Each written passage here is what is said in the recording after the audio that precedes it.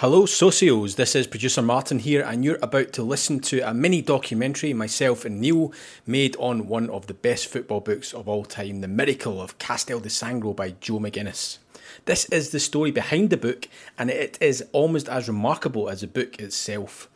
The episode is from our Between the Lines podcast, which aims to tell the stories behind great sports writing. If you'd like to subscribe, then you'll also find a ton of episodes with writers like Mike Calvin, Johnny Northcroft, David Winner, Rory Smith and Graham Hunter.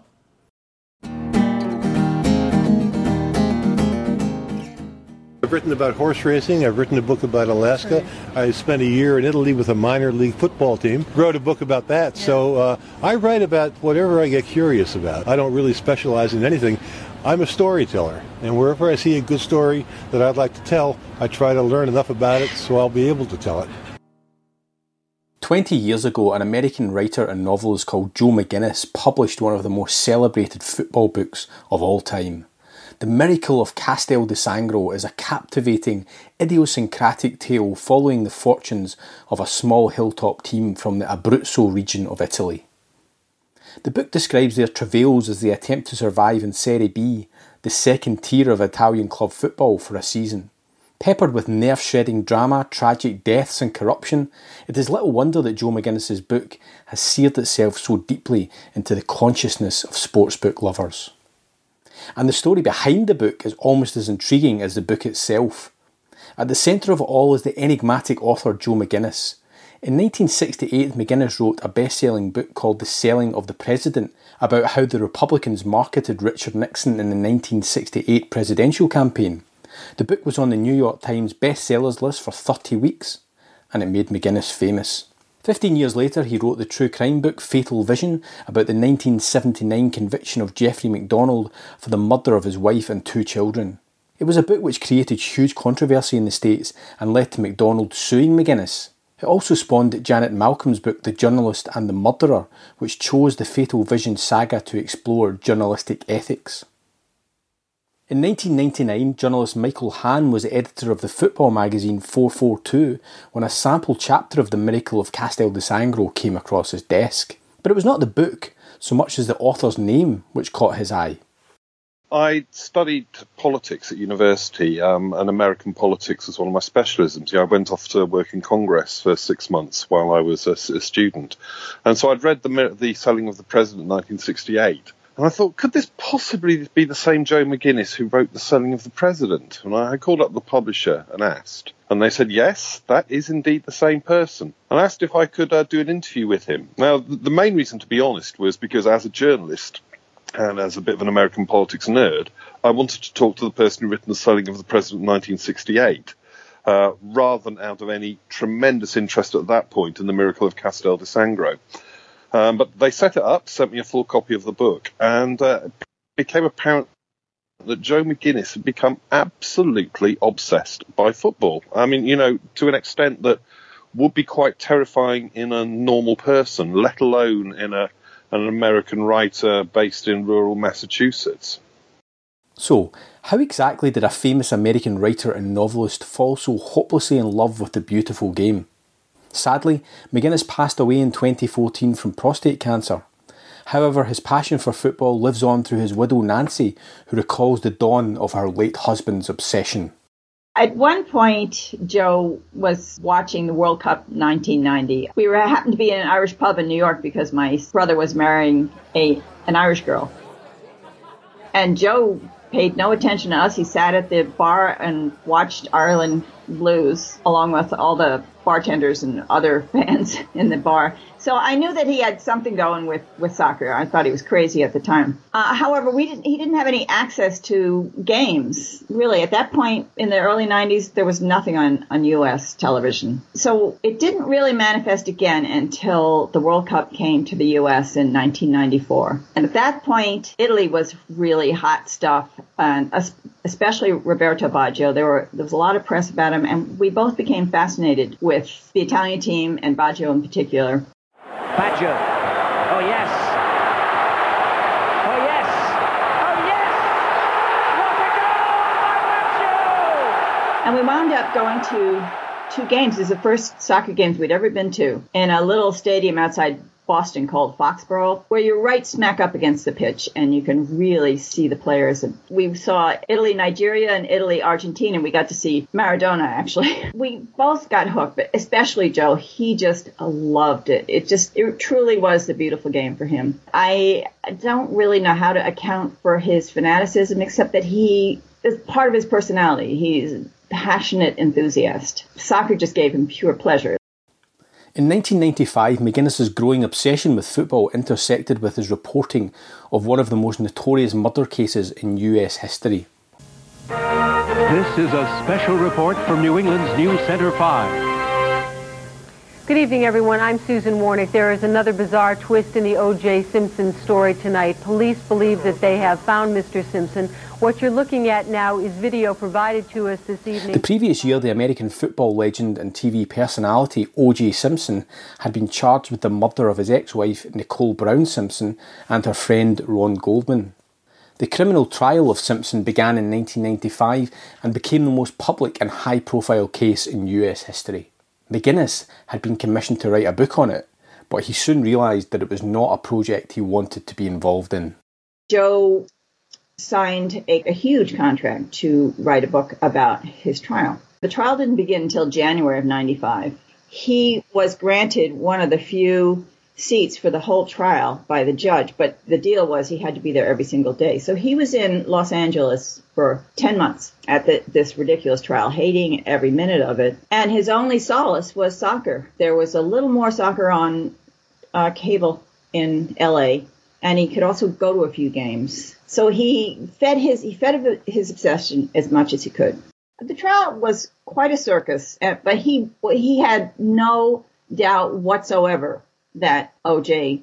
was guilty. I think he didn't see a good way to write about it that would speak to his talents. And it was a disgusting spectacle in many ways. So I think getting away from the whole culture was part of the appeal of going to Italy. And the other part was just immersing himself in something he absolutely loved instead of something that he had disdain for. So he comes home after the trial and is completely disgusted, cannot imagine how he's going to write a book. But he sits down and he tries and he tries and he tries. And meanwhile, of course, he's following soccer just to stay sane. He subscribed to this Italian fan magazine, mostly devoted to soccer, and it was called Guerra and Sportivo. Now, this would be at the end of the 94-95 season. He read about Castel de Sangro, this little, I think that the headline might have even been Miracle Team, something along those lines. It's just a little town of 5,000 people in the mountains of the Abruzzo that had won promotion to Serie B. And he just became fascinated by this and saw it as a way to get out of this contract that he hated and do something that he thought he would love and just sort of escape from the miseries of being in the United States at that point.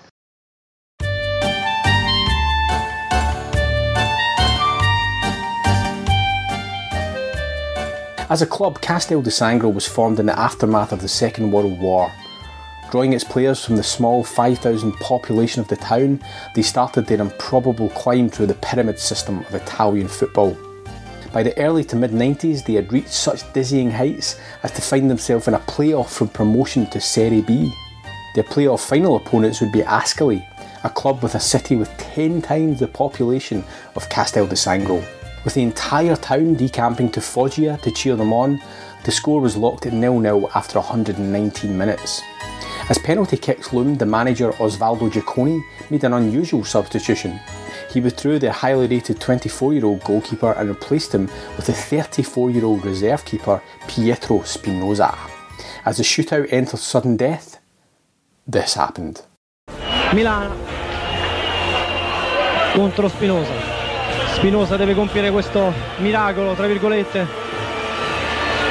con l'aiuto di Dio.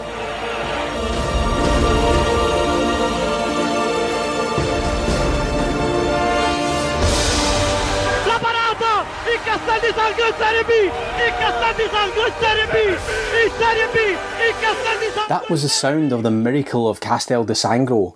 Pietro Spinoza's diving save from an Ascoli player saw them promoted to Serie B for the first time in their history. As McGuinness writes, tiny and obscure and isolated Castel di Sangro was going to Serie B. A miracle! Assolutamente!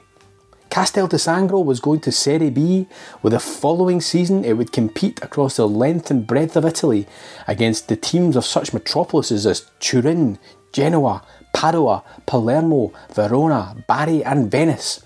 It was beyond comprehension, beyond the wildest forays of the most fervid imagination.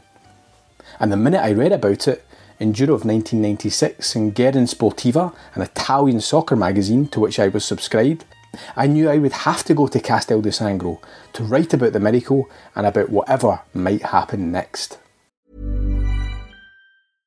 How would you like to look 5 years younger? In a clinical study, people that had volume added with Juvederm Voluma XC in the cheeks perceived themselves as looking 5 years younger at 6 months after treatment. Look younger, feel like you. Add volume for lift and contour in the cheeks with Juvederm Voluma XC. Reverse signs of aging by adding volume to smooth laugh lines with Juvederm Volure XC. For important safety information and to find a licensed specialist, visit Juvederm.com. That's JUVEDERM.com. Not for people with severe allergic reactions, allergies to lidocaine, or the proteins used in Juvederm. Common side effects include injection site redness, swelling, pain, tenderness, firmness, lumps, bumps, bruising, discoloration, or itching. There's a risk of unintentional injection into a blood vessel, which can cause vision abnormalities, blindness, stroke, temporary scabs, or scarring. Talk to a licensed specialist to find out if it's right for you.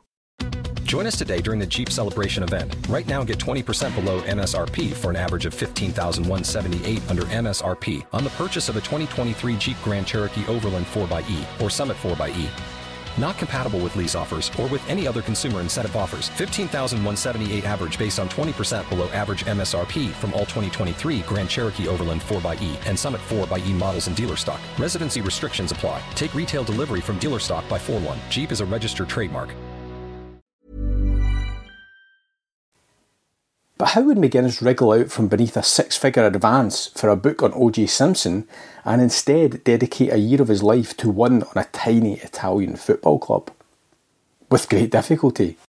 His agent said, well, if you're going to write a teenager's book, you're going to get a teenager's advance. His agent had to find him a deal with another publisher because the publisher had signed him for the O.J. deal was not interested in Castel di Sangro. It was definitely a big decision. And just immersing yourself in a whole different culture, a whole different language. And Joe went there knowing really zero Italian, but he somehow managed to understand and make himself understood. And the language barrier, in a way, I think worked in his favor because when somebody is learning another language, it sort of infantilizes them in the eyes of the people who can speak the language. Vocabulary is so limited, you can't express yourself. They think you don't get it. I think Joe could actually pick up a lot more about what was going on, what the team was saying, what the management was saying, than they knew that he could. And the thing about how remote Castel di Sangro was is that nobody spoke English. Nobody. So he didn't have any choice. It was I think it was his most immersive experience yet as a reporter. I mean, he wasn't really a reporter anymore. He was, first of all, he did have this reputation. He was the scrittore americano famoso. So that gave him a little bit of an in. You know, he went to this restaurant owned by Marcella, and she loved him, and the players loved him. He ate with them every night. He really was made sort of an honorary member of the team. And in the writing, he actually becomes a character in the story. And so began McGuinness's immersion in the life of Castel di Sangro.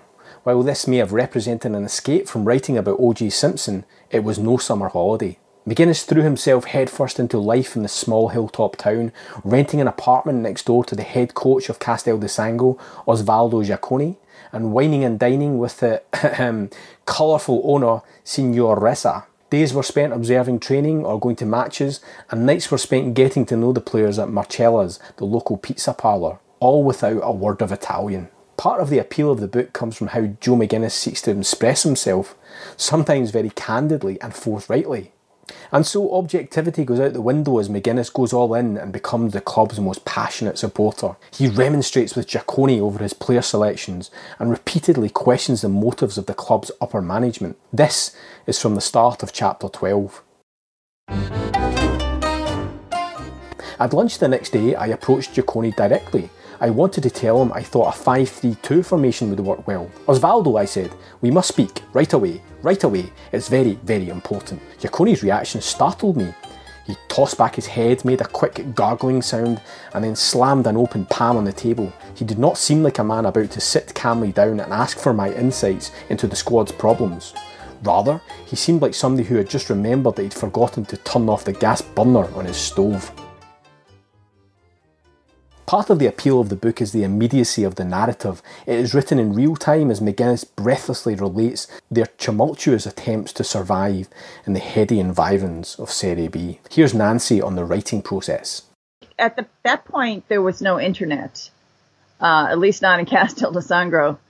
It was very primitive in that sense. But he faxed me almost every night long handwritten pages. He didn't have a printer either, and he used those as the basis for writing. Fortunately, the structure of the book almost was right there. It was so easy to just structure it by each game of the season. But he also wanted to make the game understandable to somebody who really didn't know about football without being boring to somebody who did. I think he handled that pretty well. The notes made all the difference.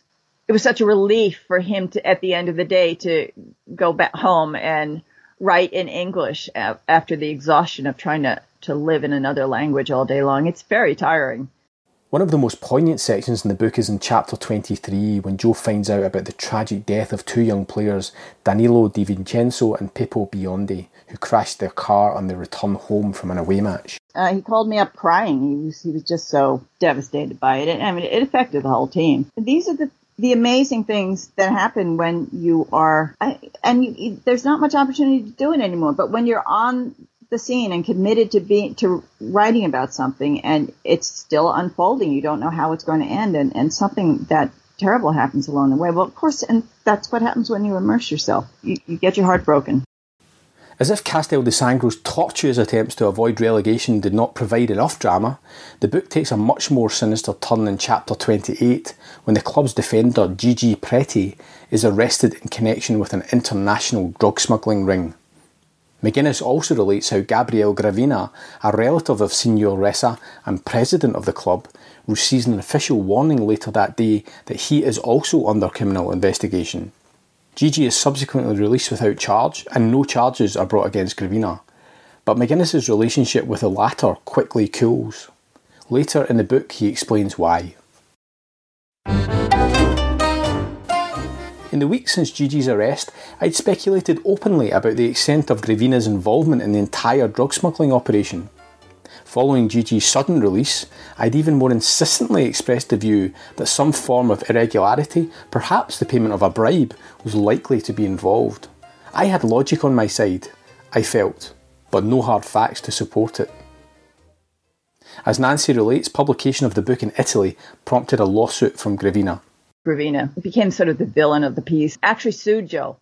The book was published in Italy by at first it was going to be published by a classy company, and then they got scared off by these threats of legal action. So a little company called Chaos published it, and Gravina filed suit. Nothing ever happened with it, but it was ugly. There were all these demands that Joe had to come back and show up in court, and he was advised just not to do anything. And so there was a judgment against him for some preposterous amount of money, and but it was entirely unenforceable, and nothing ever happened. But it was a bad feeling. The book careers towards the end with another miracle occurring, this time the club's dramatic victory over Pescara, ensuring their survival in Serie B for another season. It was over, writes McGuinness. The gates of Eden had opened and we had danced in. But there is one more twist in the tale. With one game left and Castel de Sangro already safe, McGuinness claims that an unnamed player advises him not to travel to the final away match of the season against Bari. who need to secure a positive result to ensure promotion to Serie A. When Joe starts to believe that the result against Bari has been pre-arranged, all hell breaks loose. My ragazzi, these players I'd come to care about as I'd cared about no other group of men in all of my life. In front of 60,000 people the next day, they were going to betray values far more important than my opinion of them. But I felt deeply and personally betrayed nonetheless. The game ends Bari 3, Castel di Sangro 1. Bari would be promoted to Serie A, and McGuinness would return to the States, broken-hearted. 21 years later, in 2018, an Italian TV programme ran an interview with Luca Albieri, a Castel di Sangro player from 1997 who confirmed, along with another unnamed player, that the 3-1 defeat to Bari on June the 15th, 1997 was indeed pre-arranged. That's the dark side of passionately loving a team and then being sort of taken in and feeling that you are part of that team. And then discovering that they betrayed you. It feels like a very personal betrayal to discover that the whole team was in on throwing the last game. That drove Joe crazy. And I was afraid he was going to do something more extreme than he was confrontational with the management, but I didn't know what he was going to do. He took it personally. It was like a very, very personal betrayal. So I think maybe it was cathartic for him to write about it. I'm just sorry that he did not live to see himself vindicated by this disclosure only a few months ago by two of the former team members that they had in fact thrown the game. I think he was rather naive. One of his charms was that he never got cynical enough not to be heartbroken and disillusioned. Despite the sour note at the end of the book, the experience in the Italian mountains did nothing to dim McGuinness's passion for the beautiful game. The book's popularity continued to grow, and he received feedback from appreciative readers.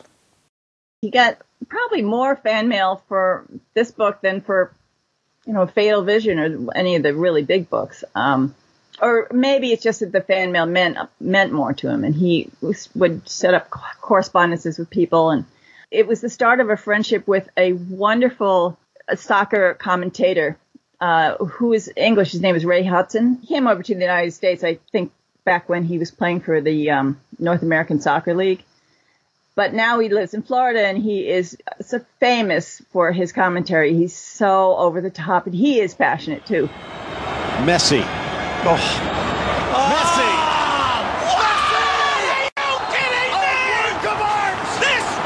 Absolutely mainline to pure footballing magic that belongs in a different galaxy altogether. Anyway, a couple of times he mentioned on air Joe's book. Joe was motivated to get in touch with him, and they became fast friends. In fact, Ray spoke at his memorial service. Also, the book has been optioned by various people for movies, and it would make a great movie, or I think even better, a TV series. In fact, right now there's somebody who's very interested in pursuing that. The more soccer there was on TV, the more obsessed he became. He became a passionate Barcelona fan. In fact, we have a dog named Barca. And also he got into English football in a big way and became a big Arsenal fan as well. In fact, the last night of his conscious life, he lived on for a while, but he wasn't conscious. He was watching a Champions League playoff game. It was Arsenal versus Bayern Munich with his daughter. So right up until the very end. And he was shouting. I was upstairs. I could hear him shouting. It still made him happy. It still enriched his life. So, more than 2 decades on, whatever happened to Castel di Sangro? The following season, after a fire sale of key players and the sacking of Giaccone, they were relegated. They had a brief flourish in 1999 when they reached the Coppa Italia quarter-finals before losing to Inter Milan, but the good times were gone, and in 2005 the club went bust. A Phoenix team now called ASD Castel di Sangro Calcio was formed, and they now play in the lower levels of Italian football once more. As for former president of Castel di Sangro, Gabriele Gravina, well, In January 2018, he was elected president of the Italian Football Federation with 97.2% of the votes.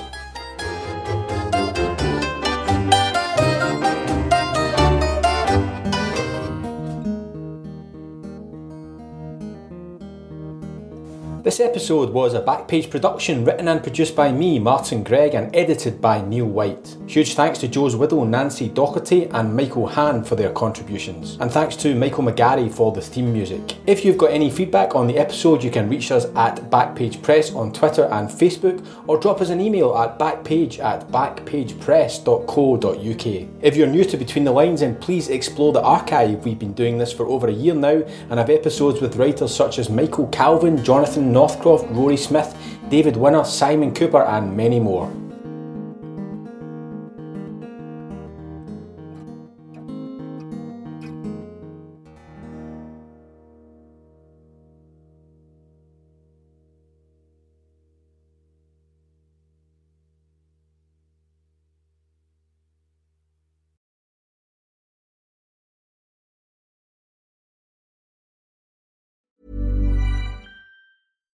The number one selling product of its kind with over 20 years of research and innovation. Botox Cosmetic, out of botulinum toxin A, is a prescription medicine used to temporarily make moderate to severe frown lines, crow's feet, and forehead lines look better in adults. Effects of Botox Cosmetic may spread hours to weeks after injection, causing serious symptoms. Alert your doctor right away as difficulty swallowing, speaking, breathing, eye problems, or muscle weakness may be a sign of a life-threatening condition. Patients with these conditions before injection are at highest risk. Don't receive Botox Cosmetic if you have a skin infection. Side effects may include allergic reactions, injection site pain, headache, eyebrow and eyelid drooping, and eyelid swelling. Allergic reactions can include rash, welts, asthma symptoms, and dizziness. Tell your doctor about medical history, muscle or nerve conditions including ALS or Lou Gehrig's disease, myasthenia gravis, or Lambert-Eaton syndrome, and medications, including botulinum toxins, as these may increase the risk of serious side effects. For full safety information, visit BotoxCosmetic.com or call 877-351-0300. See for yourself at BotoxCosmetic.com.